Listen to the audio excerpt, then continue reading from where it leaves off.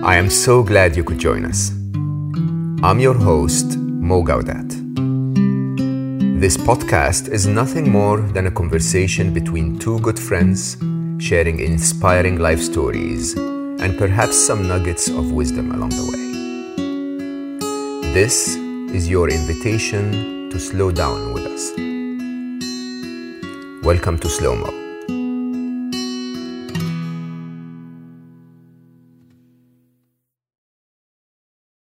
Today, my conversation is with an old friend. Kelly and I met in the World Happiness Summit when there used to be a World Happiness Summit in person. I hear it's coming back, by the way, a few years ago, and we stayed in touch. Kelly Campbell is a conscious leadership coach, if you want. So she works with creative and technology leaders to transform their life and growth, if you want, into a more responsible, more self-aware, happier, perhaps, business leaders. She was the former owner of a cause marketing agency. So she had a marketing agency for 14 years. At the beginning, it was just a typical marketing agency, and then it transformed into an agency that works specifically on businesses with a cause, or at least the responsible side of businesses. She left that agency or sold it to focus entirely on the idea of consciousness and conscious leadership. She focuses on personal development, purpose, positioning people and pipelines, and profitably while we stay true to our true needs of well-being. She knows well that business ownership can lead to total meltdown. She knows it firsthand. So accordingly, she tries to steer those businesses more into spiritual awakening. Kelly is a keynote speaker at leadership conferences across the United States, has been featured in the New York Times, Women Entrepreneur, The Startup on Medium, and Forbes. And she most recently became a member of the Forbes Business Council. She is currently authoring her first book on the prerequisites of leadership, and she is the host of Thrive, a podcast that is basically a video podcast bi-weekly that helps agency owners navigate personal and professional growth. I've had a wonderful conversation on Thrive recently, and that's when we decided that perhaps it would be useful to share with you the journey of Kelly and how she moved from the typical New York life of go get it into the person that she is today. I hope you'll enjoy this conversation with Kelly Campbell. Kelly, wonderful to see you again. It was, a week and a half ago that I was on your podcast? About that, yeah, very recently. Yeah. And I love it. So Thrive, as I said in the introduction, is about helping leaders of agencies basically navigate personal and professional growth, not just focusing on the business. But you were not always into the personal growth bit, Kelly. So I know that you started and owned a marketing agency for 14 years, which is amazing business if you ask me. You called it a purpose marketing, basically a cause marketing agency. What was a cause marketing agency? What's cause marketing? So cause marketing, first of all, thank you for having me on the show. I love talking with you, so I'm really happy to be here. Thank you.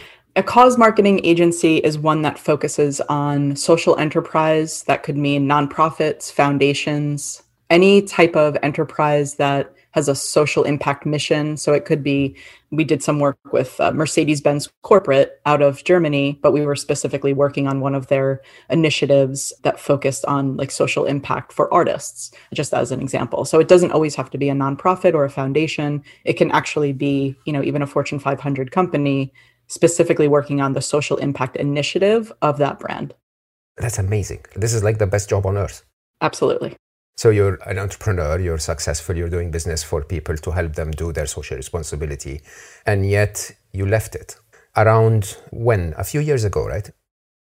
Yeah, so I started that agency when I was 22 years old. Before I knew any better, I was a brazen kid out of college who had a bit of an oil and water relationship with corporate America, my first job out of school.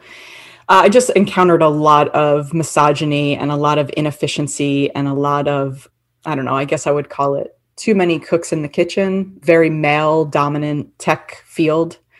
And, at 22, I was like, I don't need this. I could probably do this better.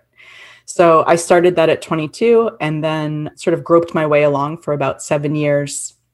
Finally realized that I didn't have all the answers and basically hired a consultant who helped steer us in the direction of that cause marketing as a purpose, as a vision, as a mission, obviously getting the collective input of the entire team. And I sold the company in 2016. So I was 36 years old, essentially, when I was no longer the CEO, the founder of that company.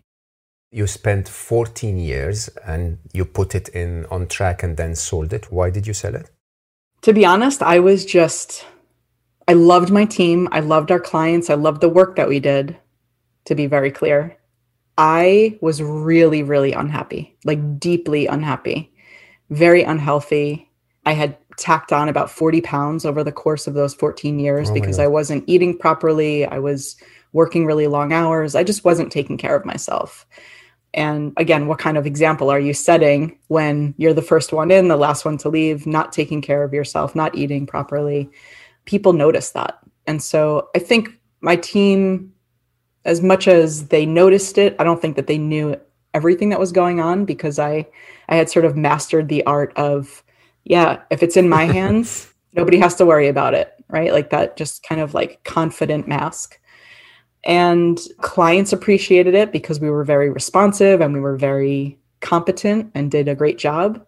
But inside, I was dying, my marriage was dying, and I honestly I felt like I needed a way out.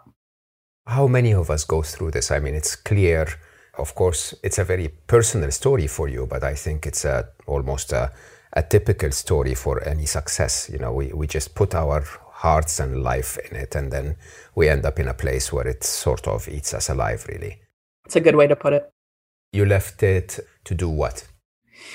Well, I didn't know. I didn't know. You just left. You basically said, that's it, and you sold it. Yeah, I sold it, and then I didn't have a plan. And now with the non-compete, I wasn't able to start a new agency. I wasn't able to contact any of the existing clients already, obviously, because that was part of the acquisition. And I wasn't even able to take a partnership role in another agency.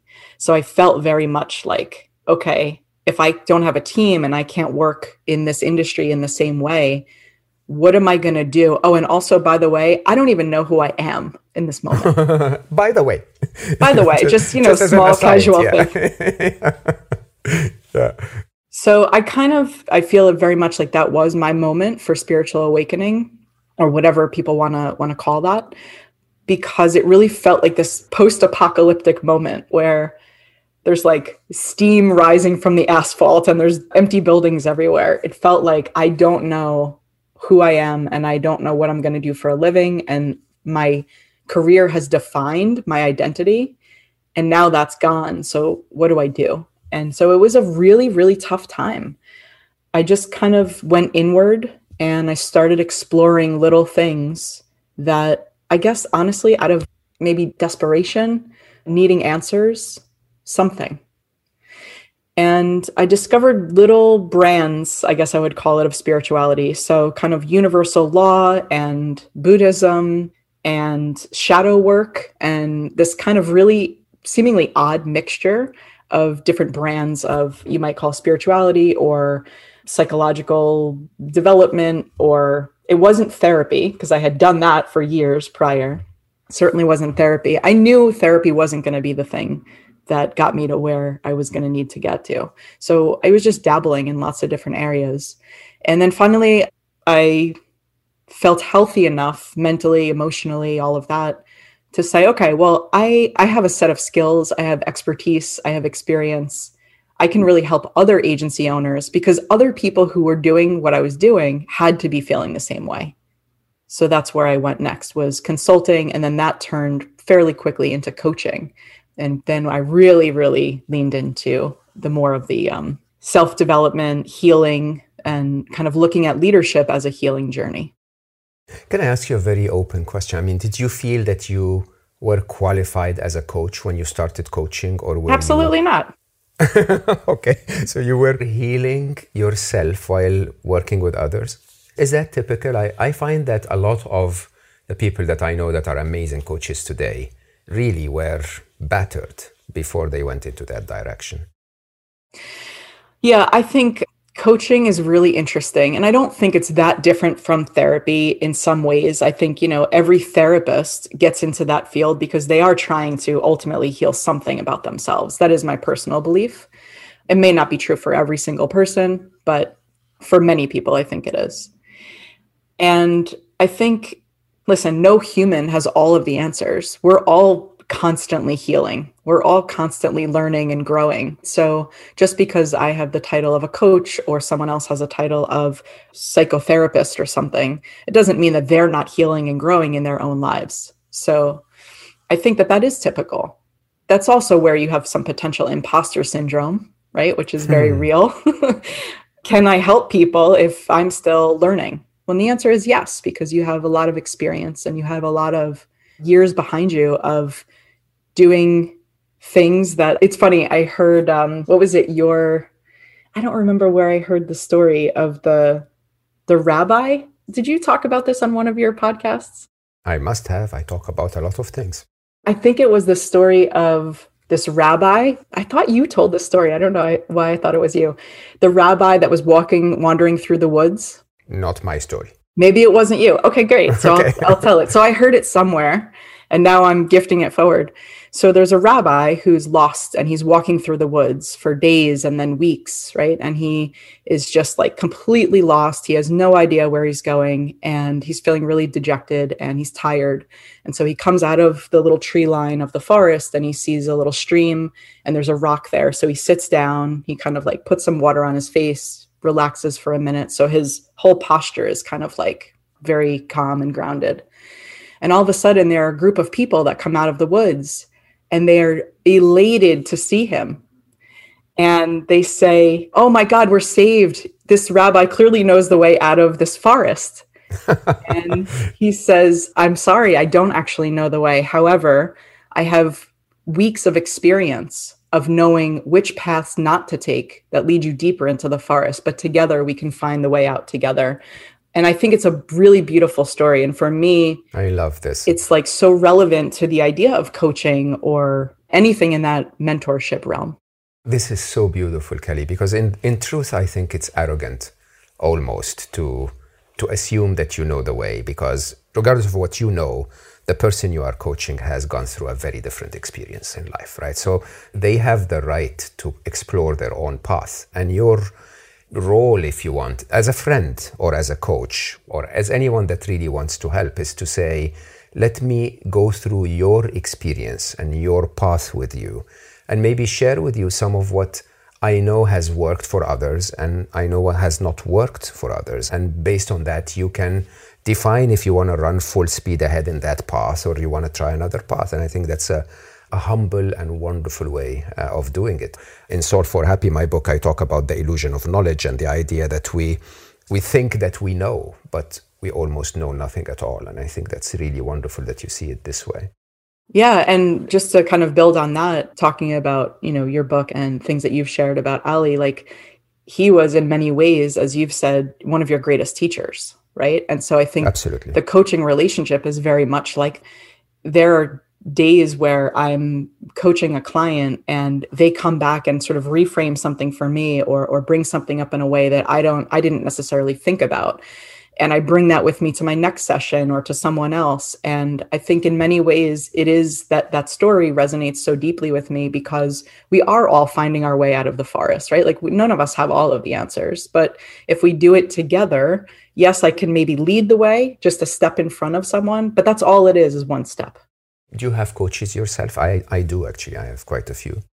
I have two that I've been working with for a number of years. One is like Buddhist psychology and contemplative science coach.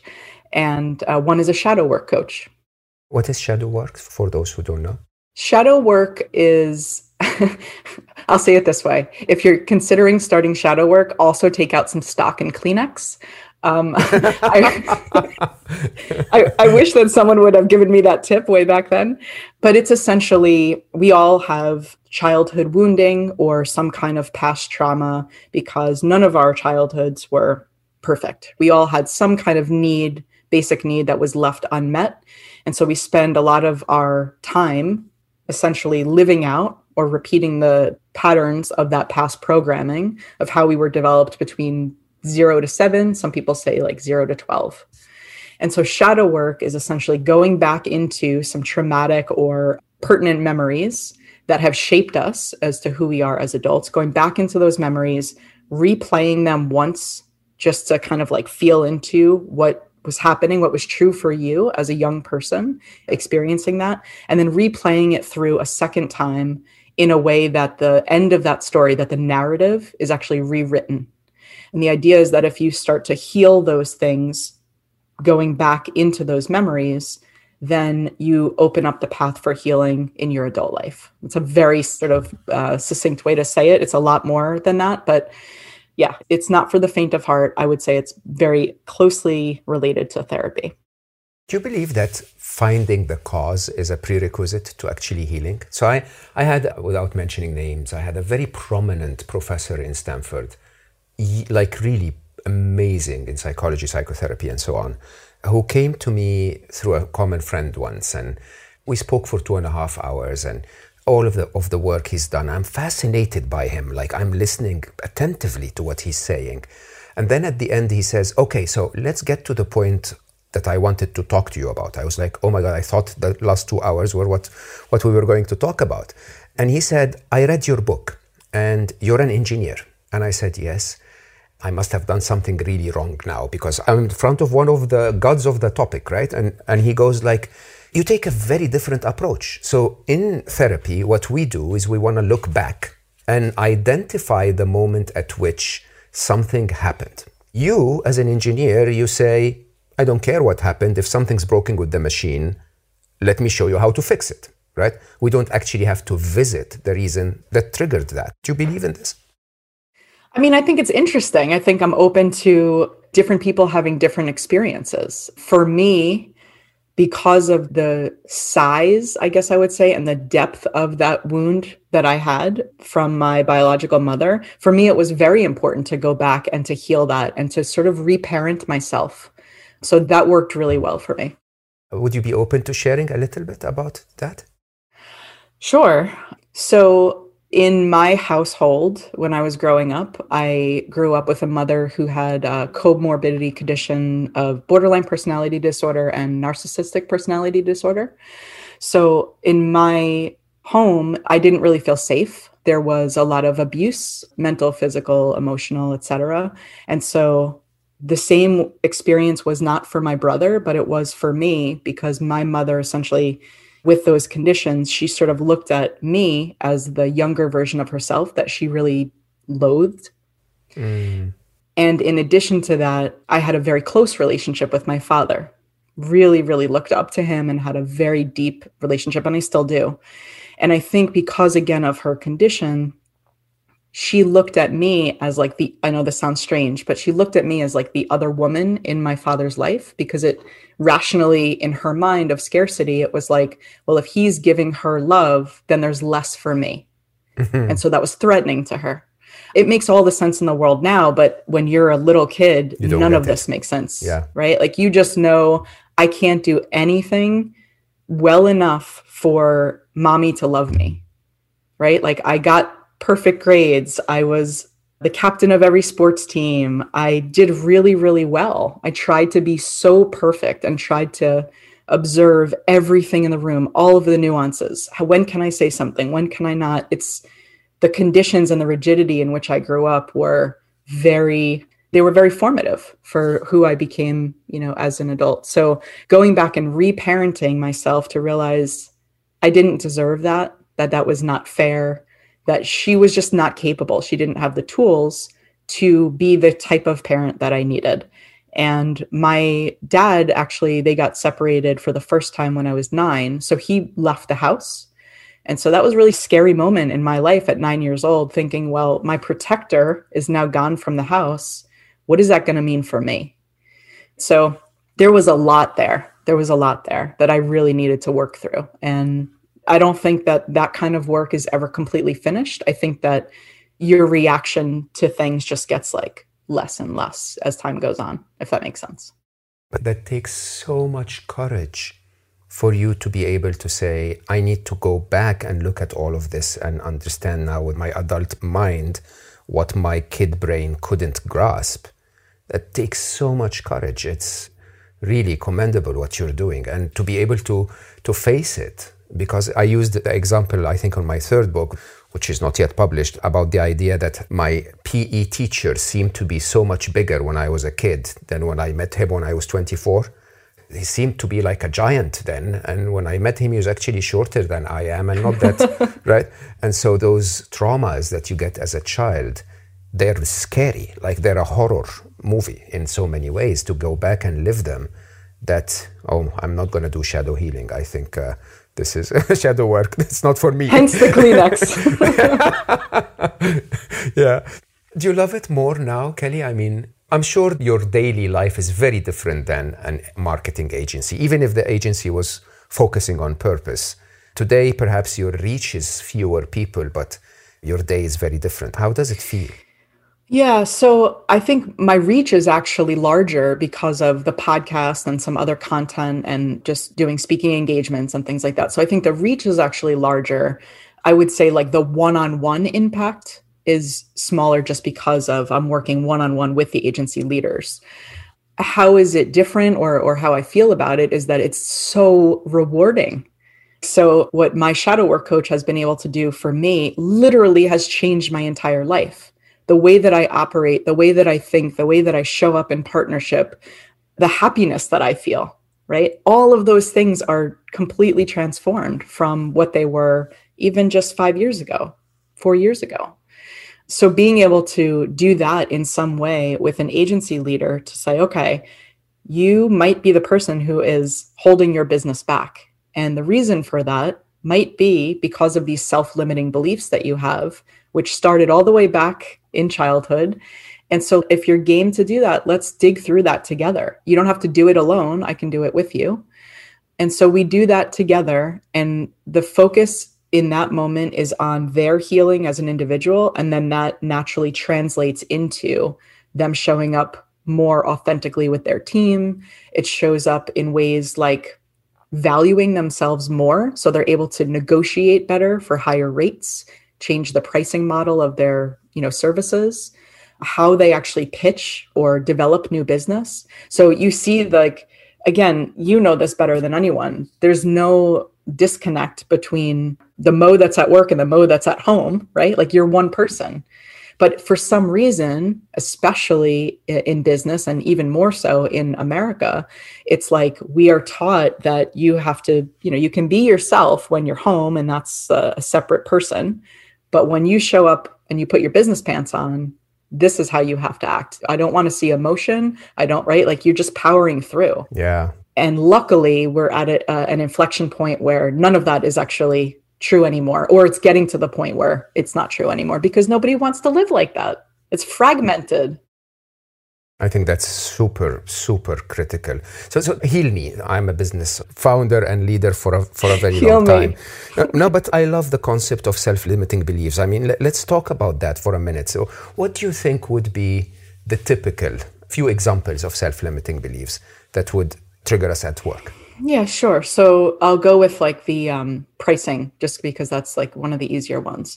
So if you believe inherently that, from childhood, that there's a very, very deep wound that some part of you doesn't feel valued or valuable, or that you need to earn love from people in order to have it, right? That you have to do something in order to get love.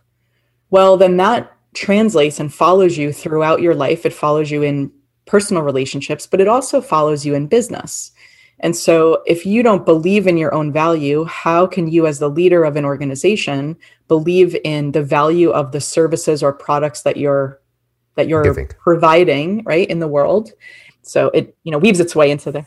Yeah. That definitely, in my view, is a very, very self-limiting belief. I mean, the idea of our value itself is probably the biggest self-limiting belief ever. We've been taught somehow that there are certain I don't know, measurements that make us valuable more than others or less than others. And I think that's definitely something that is affecting probably all of us in an interesting way.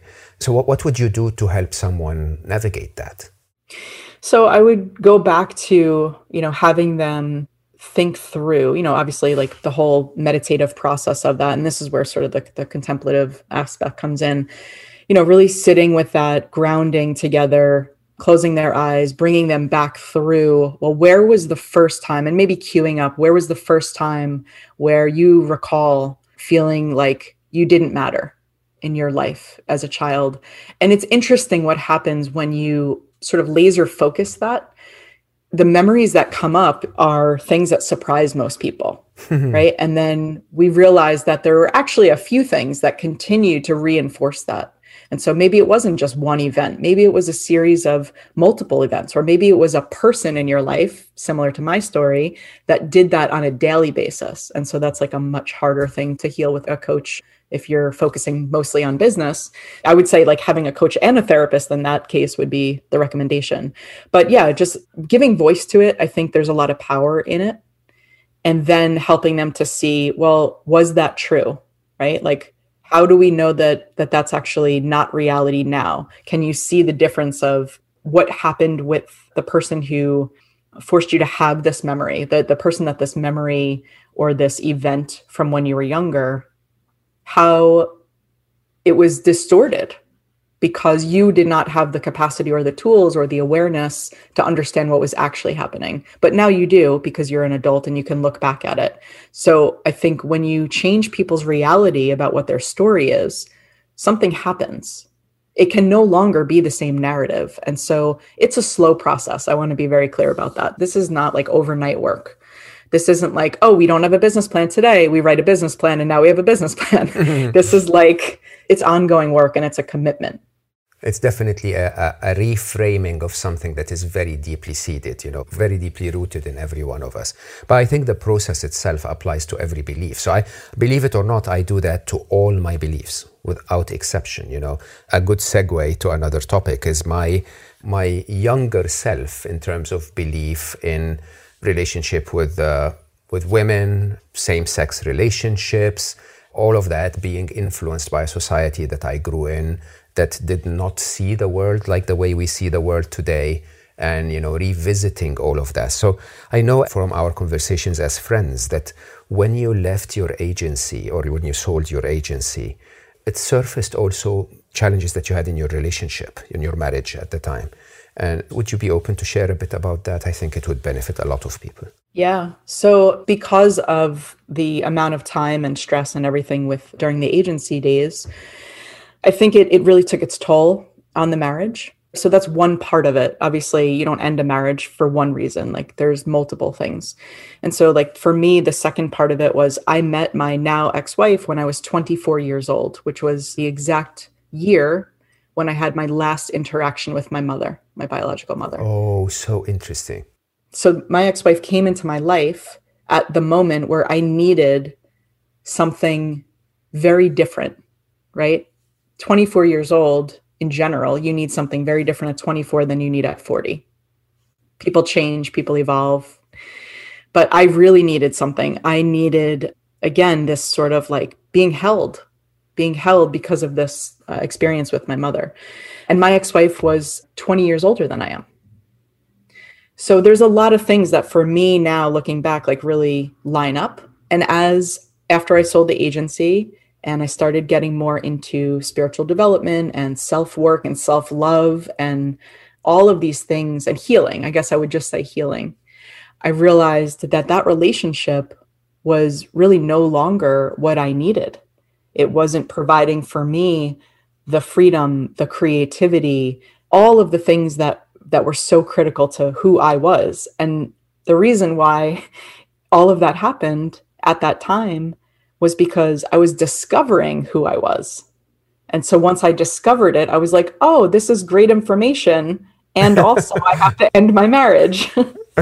I did not know that. Is this really me? Right. So it was very difficult. And we had a lovely relationship. We were together for 16 years, married for 8. I mean, I married my best friend. We had a beautiful relationship. And so it was really difficult. And it can also be true that after that marriage was ended, I just set out on a whole new journey to discover like what else is possible for myself. We're in Pride Month, so would you be able to say that over 20 years of same-sex relationships, do you think the world has changed really? I do. I definitely do. I mean, I remember when we got married, it was actually, we had made the decision to get married before same-sex marriage was legal, and we live in New York. And so we made this decision to get married. And then about 2 months before the wedding was supposed to happen, same-sex marriage was passed in New York. And I was it's because really of you excited. that it happened. No. So it was passed. So when we actually did get married, we were certainly not one of the first, but in the first couple of months of people who were able to legally get married. And then I still had like the New York Times edition from the day that, it was legalized across the entire United States and all of these things. So yes, of course, you've seen progress.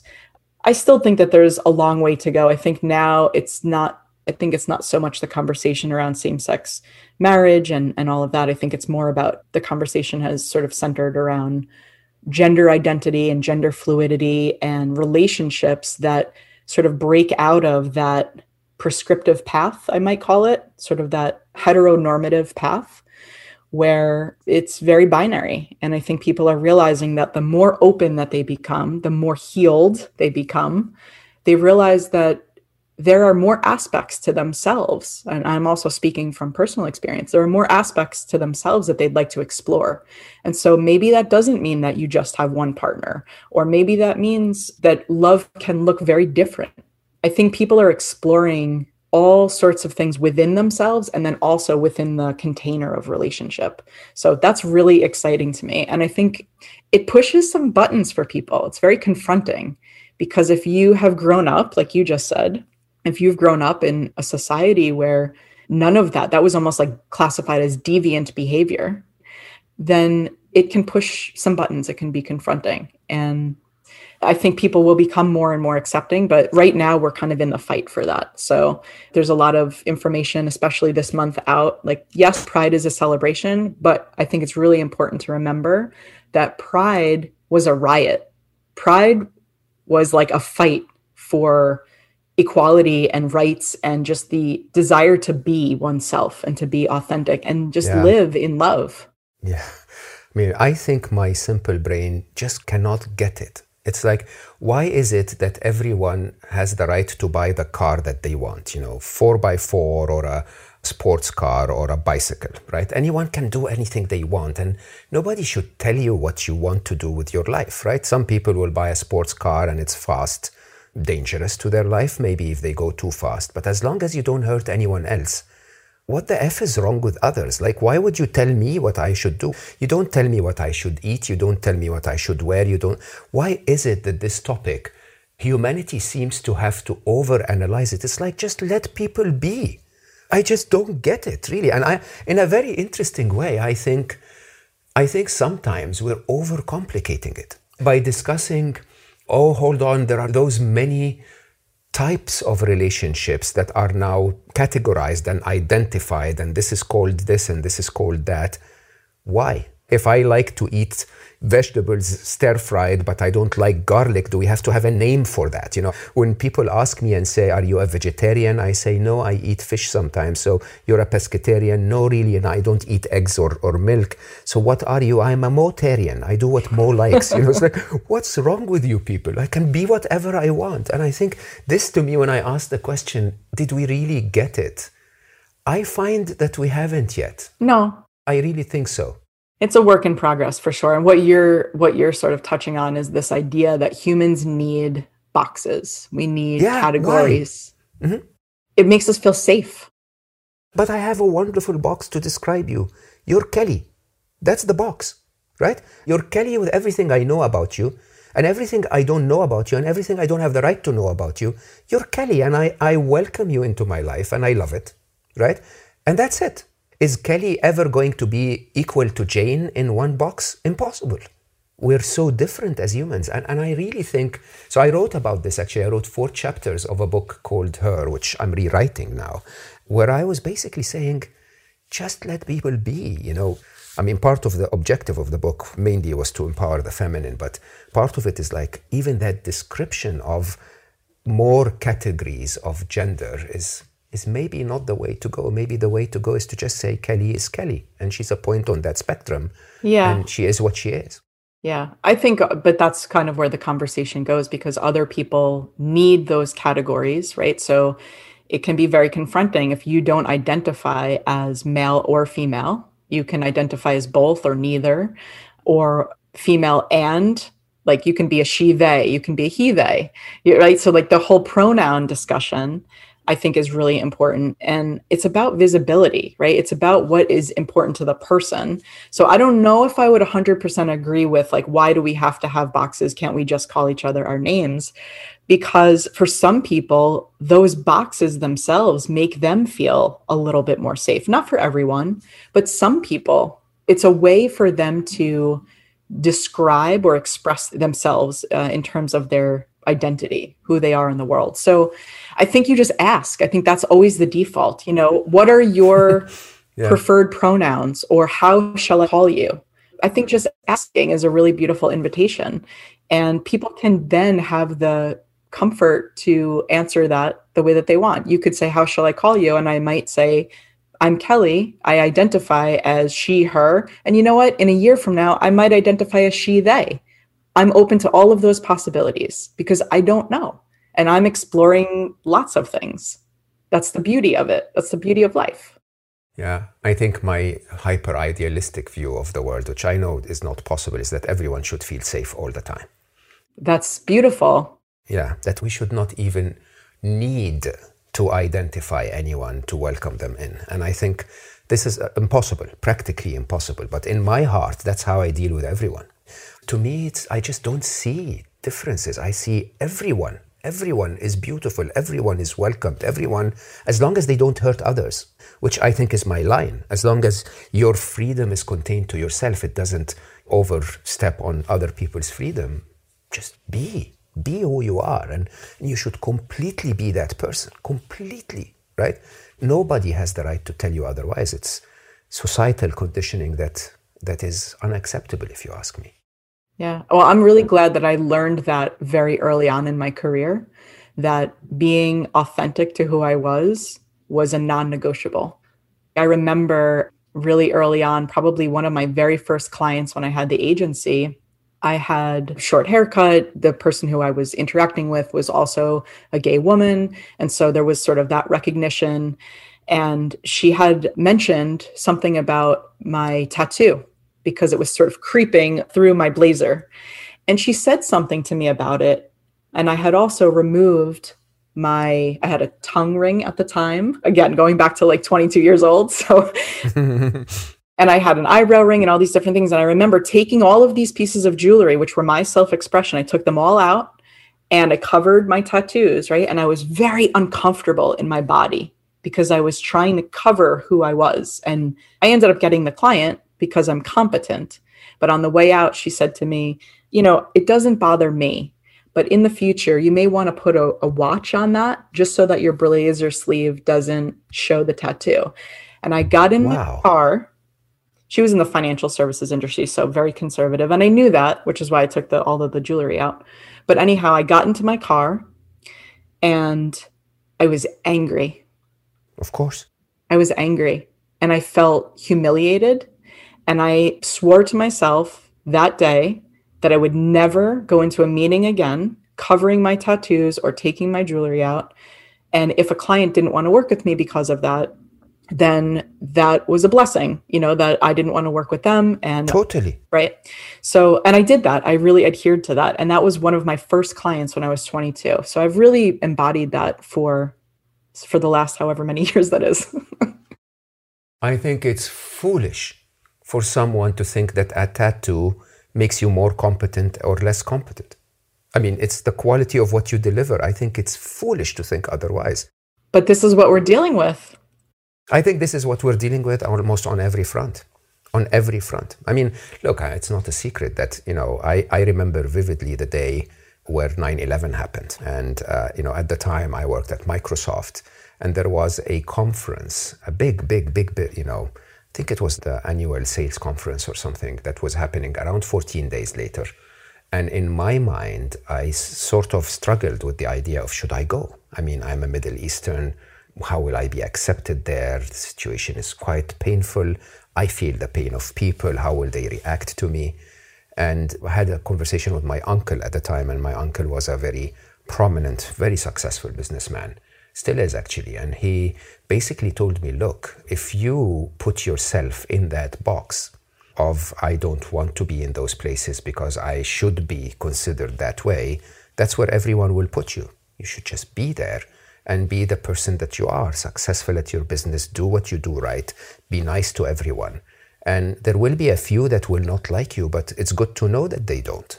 And, in reality, I think this changed my life. And I have to say openly, I think that one visit was a big shift in my career. I mean, I remember vividly the contacts I made at the time and how it affected my growth at Microsoft and got me to better positions and more responsibilities and so on. It's, it's crazy. I mean, so our world has so much to fix. Yeah. But I think that's really poignant. I love what your uncle shared with you. It's like, if you just show up in rooms as you are, then the people who will naturally gravitate to you will gravitate, and people who wouldn't necessarily naturally gravitate to you, maybe they might learn something, maybe that they may be faced with their own mirror of things that they have encountered, right? So if someone looks at me and thinks, oh, she has tattoos, so she's not competent, clearly I'm going to challenge what they think they know. Or Beautiful. If someone comes across as very feminine and they're a lesbian, that's going to challenge something, right? That isn't necessarily norm, or whatever the case may be, right? Or relationships, like we were saying before. Relationships, the structure of relationships and the fluidity and all of that is very challenging to people. And I think it's good. I think we should be challenged, because what's on the other side of them is really quite beautiful. And I think beyond our comprehension. And if we don't open up and expand and at least give that the opportunity to flourish in the world, like, what are we here for? I'm totally with you. I mean, believe it or not, of course, you go to work for many, many reasons, but there couldn't be a better ambassador, if you want, for the fact that Middle Easterns are good humans and, we do good things, and it doesn't matter if you're a Muslim or a male or bald or fat or whatever, right? I'm just being an ambassador by showing up at my work and being a nice person and an understanding person and a supportive person and so on. You just reset the view. And I think all of us have a role, especially if you're a minority or being discriminated against. It's that engagement that's, again, I am not shy to say, when I first started to work really outside the Middle East, and my career took me everywhere, and I started to interact with gay people in my company, I was like, okay, hold on, this is a new experience for me. And suddenly, they became my absolute best friends, wonderful people, right? So it completely resets my view of life. It's like, hold on, somebody told me this is a bad person, but honestly, Patrick, if you're listening, he's such a wonderful human. I adore Patrick in French, right? So suddenly it resets everything in your mind and it just gets it right. And I think we all have a responsibility to do this, Middle Eastern or gay, lesbian, whatever you are. Yeah, I think that leaning into that even further, with people who are transgender, or if we want to bring race into the conversation, there's so many things that, like, if we just leaned in and looked at the possibility that whatever you've been taught or whatever conditioning or whatever systems have brought you to the point where you are not accepting or you have judgment or prejudice for another particular person or particular population of people, group of people, what if you challenge those, right? Like, what if, what if you were wrong? What if the people who taught you that way were wrong? I mean, I guess, and it's a much often is that the case? Right. It's a much bigger conversation. And I know one that we're not here to get into today, but I think it's all kind of leading in that direction, right? It's like just about challenging that. And what if you just chose love instead of fear, I mean, because really all of that is based in fear of the unknown, fear of threat, perceived threat, or scarcity. If someone else has, then I don't, right? Like that's what all of this, if you boil it all down to like one simple thing, that's where these things come from. It's fear. And I would rather live in love, and I know that you would too. I don't think I should say a single word after this, Kelly. I love you so much. You're an amazing being. And what if we chose love over fear? I think that's the way we should leave it. Thank you so much for this today. It's been a wonderful, connected conversation as always. Thanks. I enjoyed it as well. And thank you all for joining us today. I'm guessing you may be wondering, so what was that conversation about? What was the one common thread across all of the experience and journey of Kelly? And it's actually very clear in my mind. It's that one thread of getting to know yourself, getting to accept yourself, and getting to be who you are, not what the world wants you to be. And I hope you spend some time to think about that for your own life today.